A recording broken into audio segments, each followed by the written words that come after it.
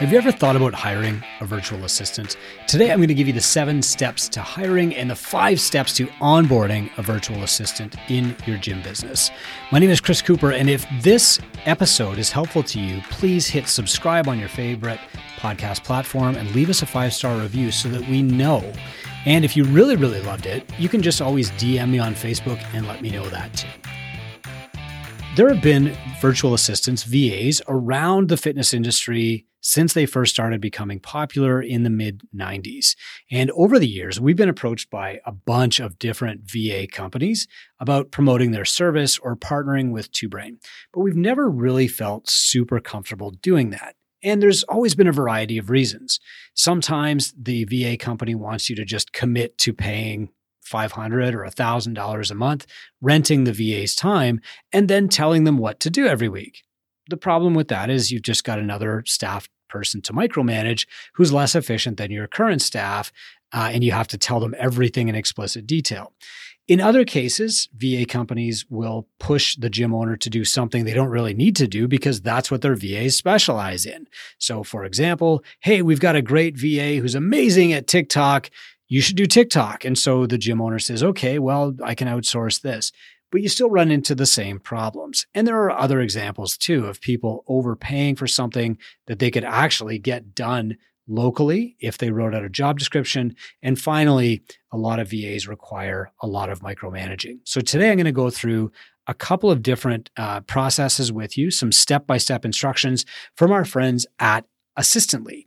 We formed a partnership with Assistantly earlier this year, and I'll walk you through the process of how all of that works.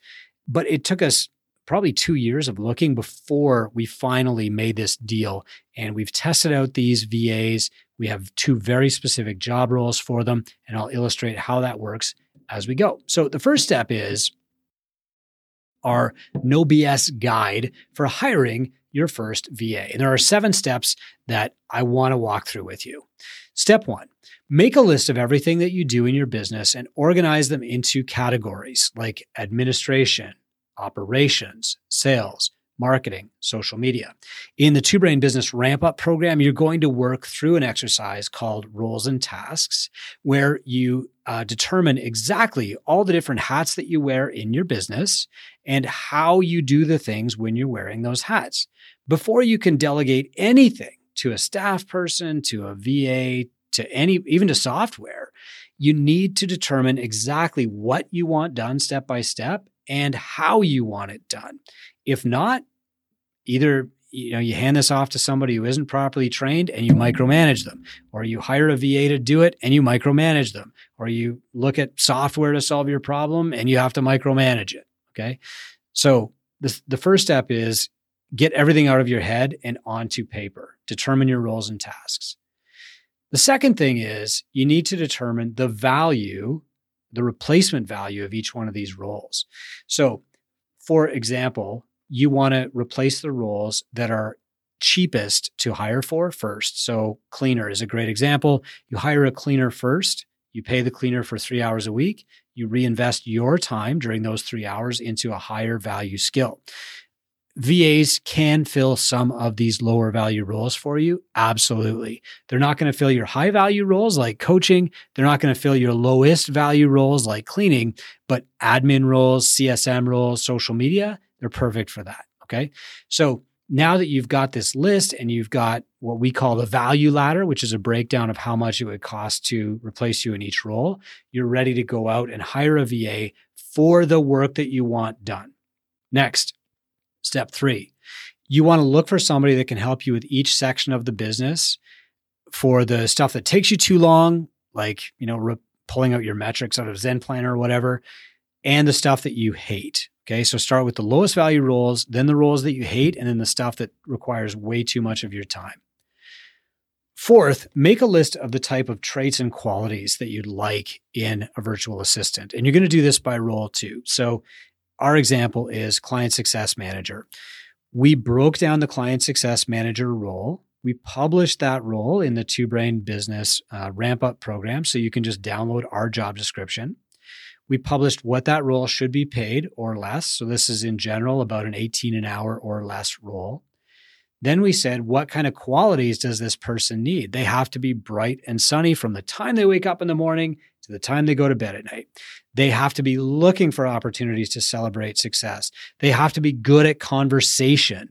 They have to be very right-brained. They think of people's anniversaries. They see when somebody's struggling and they take action on that, because I am not that person, right? I'm a left-brained, I want to see a spreadsheet kind of guy, okay? Step 5 is you take this list of roles and tasks and you take these character traits to a VA company and you say, who is the best match here? Now, again, the biggest mistake that people do when they're hiring VAs is they think, oh, great, low budget talent. I'm going to hire them and then I'll just find enough stuff for them to do. I have so many things that keep me busy, I can just hand them off. But they don't start with a job description or a list of roles and tasks or a playbook before they hire this person, and then they wind up with somebody else to babysit and supervise all the time. So you take that list of roles and tasks to a company, then you say, here are the character attributes that I want, and you let them find the VA for you, okay? Step 6, you interview the people, you interview some options. It shouldn't just be like, oh, here's this one person that matches your list perfectly, you're hiring them. The VA company should still be able to give you some options based on skill sets and personality types. But step 6 is you need to spend a week onboarding them. So hiring a VA is a lot like hiring somebody local. You have to train them in the job that you want them to do. Having your playbook is a huge, necessary, critical step of that, but it's not the only step, okay? And then finally, step 7 is to treat the VA like an extension of your team and watch your time start freeing up. So if you're having a local staff meeting, I would invite your VA. If you're celebrating your team's birthdays with a card and a gift, I would do that with your VA. They are a human. They're not a robot from a different country. You need to treat them as part of your team, but that also means that they're subject to evaluation, they're subject to upgrades, and they have to meet the same standard as somebody else local. Remember, paying somebody less does not mean that you're just looking for like cheap offshore labor, okay? What it means is that you're providing an opportunity to somebody, usually in another country, who might not be able to make the income that they could make working for you. So even though they earn less than somebody else locally does, they should still provide more value than you would get from hiring somebody local instead of just like the discount labor option. And they should be accountable to the same standard as somebody else. You're not just buying a service that's 2/3 as good for half the price. Okay, that's really critical. So here's how we did this with Assistantly. We broke down 2 job descriptions where we think a remote, well-trained professional might potentially do as good a job or better as somebody who's local to you. The 2 job descriptions that we work with Assistantly on are client success manager, because that person doesn't have to be in your gym to be successful, and social media manager, because try as they might, a lot of gym owners just struggle to create content. I've been telling gym owners for well over a decade, they need to create and publish content consistently. They just can't do it. It has to be done. And so instead of investing their time in this, they can choose to invest their money and just have somebody else do it. So there's these 2 roles. We broke down exactly what each role does. To the CSM, we actually added lead nurture. Then we said, here is exactly how you do lead nurture. So we gave Assistantly our sell by chat matrix. We gave them videos from our partners like Wodify and Kilo on how to use their software when they're doing lead nurture. We added metrics pull to the CSM job description. And then we said the CSM job should be possible to do in under 20 hours per week. And so we built a price for that. It's a special price for Two Brain Gyms. If you're listening to this and you want to hire a CSM through Assistantly that's trained in Two Brain processes, trained in a lot of different software packages, and trained in lead nurture, you can just go to the marketplace on our app and click the Assistantly logo. If you're not in Two Brain, unfortunately, this partnership is not available to you, but there's still a lot of lessons that you can learn here as you go out and seek VAs on your own, okay? So the next thing is, after you've hired the VA, how do you onboard them? And there are about 5 instructions here, 5 steps that you should take. So the first step is set up permissions. So you need to set up a business email for your VA. You can own this email address, but you want to have a place for them to come where they can consistently get information from you, okay? The second is you need to add the VA to every channel or tool that they need to be part of. So for example, if you communicate to your staff with Slack, your VA needs to be in Slack. If you use Kilo, you need to get them set up on Kilo. If you're using Wodify or Zen Planner or something else, you need to get them access to that. You need to give them your login to the TwoBrain app so that they can take your metrics out of Zen Planner every month and put them in the app for you, right? That's a great example of a time task that is simple to do, but it takes you way too much time every month, right? That's something that you could teach a VA to do. The next step is you need to take time to introduce them to your business and you. Introducing them means that you have a relationship with them. If you hire them the first day and then just like never talk to them again, it's like hiring a new staff person locally and then sticking them in the closet, having no conversation with them and expecting them to do well. It's just not going to work, okay? Step 3, and you can't skip this step, is they need to know your business goals and your business culture. Business goals are critically important. So I'll tell you one way. When we were doing our test that we screwed this up, we hired the CSM and we said, okay, you're going to be doing lead nurture. And we didn't say the goal of lead nurture is to get people to book a no sweat intro, right? My brain just skipped that step and I assumed they would know. So what would happen is people would get into our lead nurture funnel and they'd start texting back and forth with the VA. They'd fill out a form on our website. They would enter our CSM, which is Kilo, as a lead, our CRM, sorry. And then our CSM would take over and they'd start nurturing this lead. But when I looked back at his text, it was like, here are our prices, right? We don't do that. It's, hey, do you want to sign up for personal training or a group? We don't do that. We do a no sweat intro. And so it's very important that you tell them your only goal is to get this client to book a no sweat intro, okay? Or if the CSM is working with an existing client, your only goal is to get them to book a goal review. Your only goal is to follow this client journey and reach out at each one of these touch points. You need to tell them exactly what the goal is, not just exactly what to do, okay? It's also important that they know your background, that your vision and your values and your goals and your policies, because when they're talking to future clients, they need that context to understand what they should say. And being good at English, it's not enough. You're good at English, I'm good at English. But if they don't have that context of what you're trying to do, how you're trying to help people, they won't know what to say. And the conversation is going to feel really, really awkward. Okay. They need to know your company structure. Who is everyone and what do they do? They need to know how you will measure success in their role. So for example, a great KPI to give somebody doing lead nurture is calls booked and calls showed. So your goal is to book no sweat intros.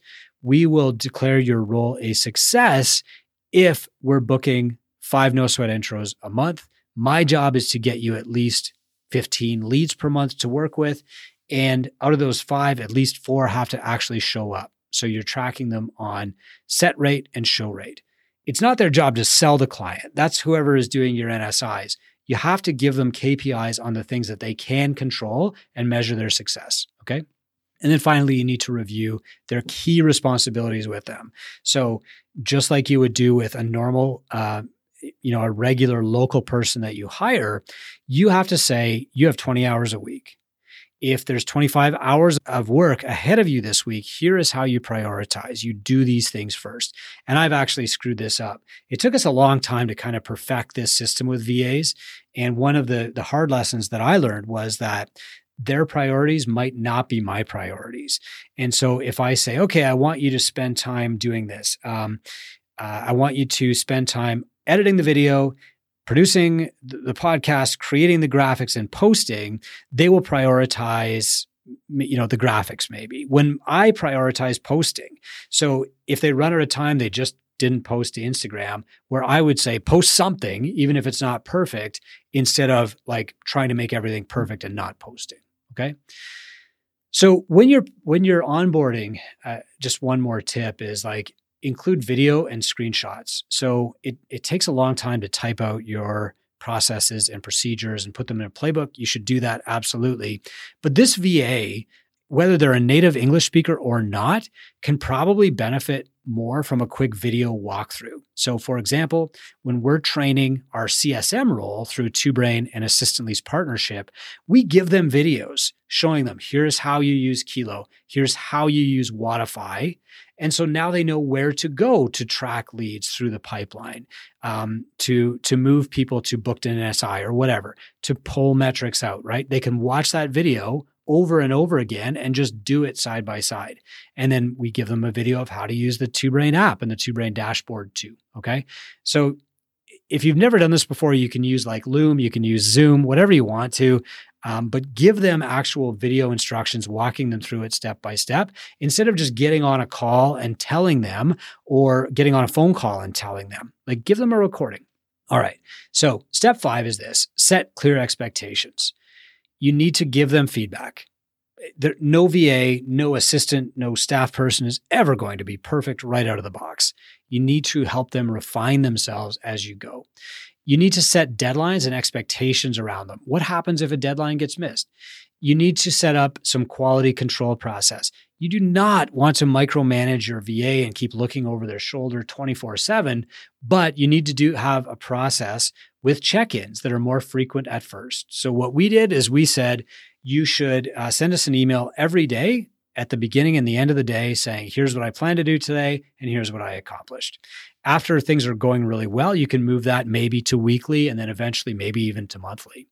The same thing, like, you want to also set up expectations around when they should work. Some VAs will think, okay, I'm going to work from 9 until 12, my time every day.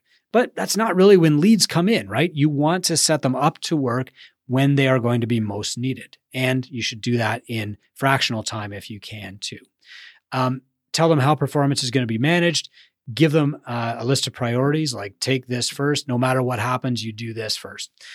These are the keys. And again, it's really like you need to get any role or job out of your head and onto paper before you hire anybody, not just a VA. Also, when you're looking at VAs, you shouldn't just look at how can I get the same labor for a cheaper price, or what am I willing to sacrifice to pay less for this role? What you need to do is say, how can I hire somebody who can do this better than I can, or fill a gap that isn't getting done in my business? And then what should I expect to pay? In some cases, you should pay a virtual assistant what you would pay somebody who's working in your town, or even more, because you're still getting value. If they're providing a higher value service than you can do yourself, or they're better at it than somebody in your town, then outsource your VA. Hiring a VA is not all about saving money. It's about acquiring value.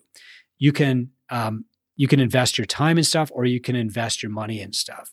If all you're looking for is like, how can I get somebody to do admin for $5 or $6 an hour? Then by all means, go on like Fiverr. But you're not going to get high quality labor. Instead, what you need to do when you're thinking about a VA is approaching this from a value perspective and saying, what is the best ROI that I can actually get from hiring a virtual assistant? Can I get a better ROI from hiring locally? And if I am going to go the virtual assistant route, how do I maximize my ROI, either by getting very high quality or by getting the same quality at a slightly lower rate? You never say, what's the cheapest I can hire somebody, because it's going to be more work than just doing it yourself. Okay. So start with the value ladder, do your roles and tasks, do your playbook, onboard properly, train them in the systems. We've done a lot of this for you at TwoBrain. If you're a TwoBrain client, go to our marketplace and check out the partnership with Assistantly. But I hope this helps you. I really, really think that if you're running an owner-operator business like a gym, you can probably outsource a lot more than you currently are doing. A lot of roles don't require like local participation or local attendance to work. CSM is one of those roles. Social media manager is another. But do your homework and be prepared to actually bring a real staff member on. Hope this helps. If it does, please leave us a 5-star review wherever you're listening to this podcast, and send me a DM to request more. That was Chris Cooper on TwoBrain Radio. Thanks for listening. Before you go, hit subscribe so you don't miss a show. Now, Coop's back to close it out.